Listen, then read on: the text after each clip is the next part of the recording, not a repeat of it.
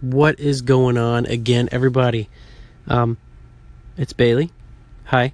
This is Peace of My Mind, the podcast where I talk about anything I feel like at this exact moment. And right now, I'm feeling like sleep, or like I feel like talking about sleep, which is fun and relatable to everybody. So, right now, I'm laying in bed, as per usual. I usually record these in bed, like 9.5 times out of 10. Sometimes I won't, but most of the time I do. But I was just about to go to sleep, as you can tell from that obnoxious yawn.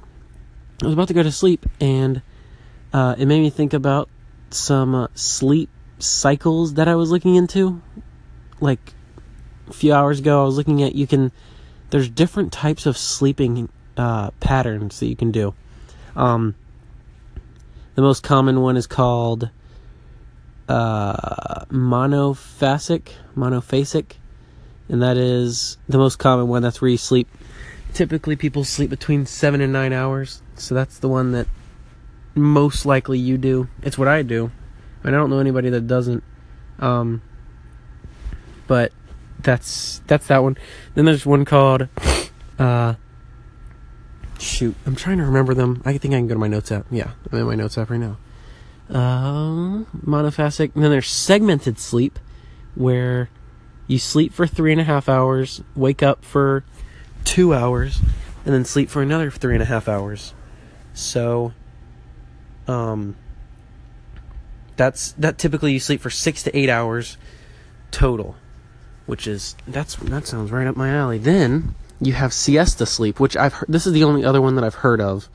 Actually, no, I've heard of the next one too, but it's called siesta sleep, where you sleep for 5 hours at night, and then you take an 1.5 hour nap at noon, which this is popular in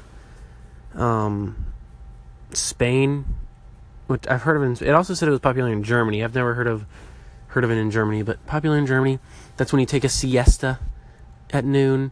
So that's an interesting one, and they typically sleep 5 to 7 hours because of how it is proportioned.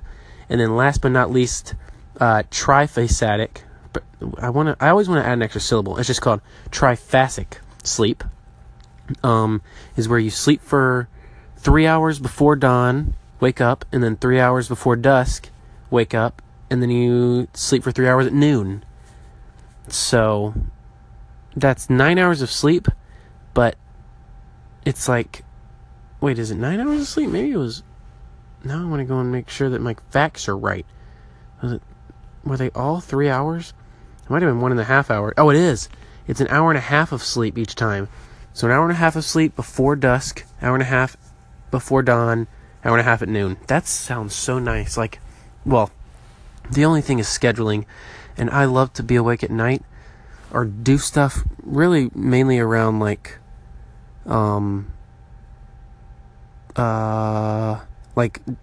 which one's the one that is dawn at night? I think so. Or dusk. No, dusk is at night. Dusk is around my most active time, when it starts to get dark, and then until about midnight, or now it's almost 2 a.m. This is like my prime time. So that would be an issue. But there's these 4 sleep cycles I really want to try. Like, I want to test them out for like a week. But I feel like it'd be hard to fit a schedule in. However, I am in like a perfect time where I'm making my own schedule for work at the photo place. So this is like the time to do it. But it just seems like I'm recording Emma tomorrow, which I don't even know if we're going to do music. I think I'm just going to start our YouTube channel up a little bit. But, I've got stuff to do. But that really, I feel like that can't be an excuse. I just feel like I'm really bad at sleeping at night. Typically I go to sleep at like 3. Then I wake up at like 9 or 10. But I don't like waking up that late. But I also can't go to sleep earlier than that. So, I don't know. I want to figure something out.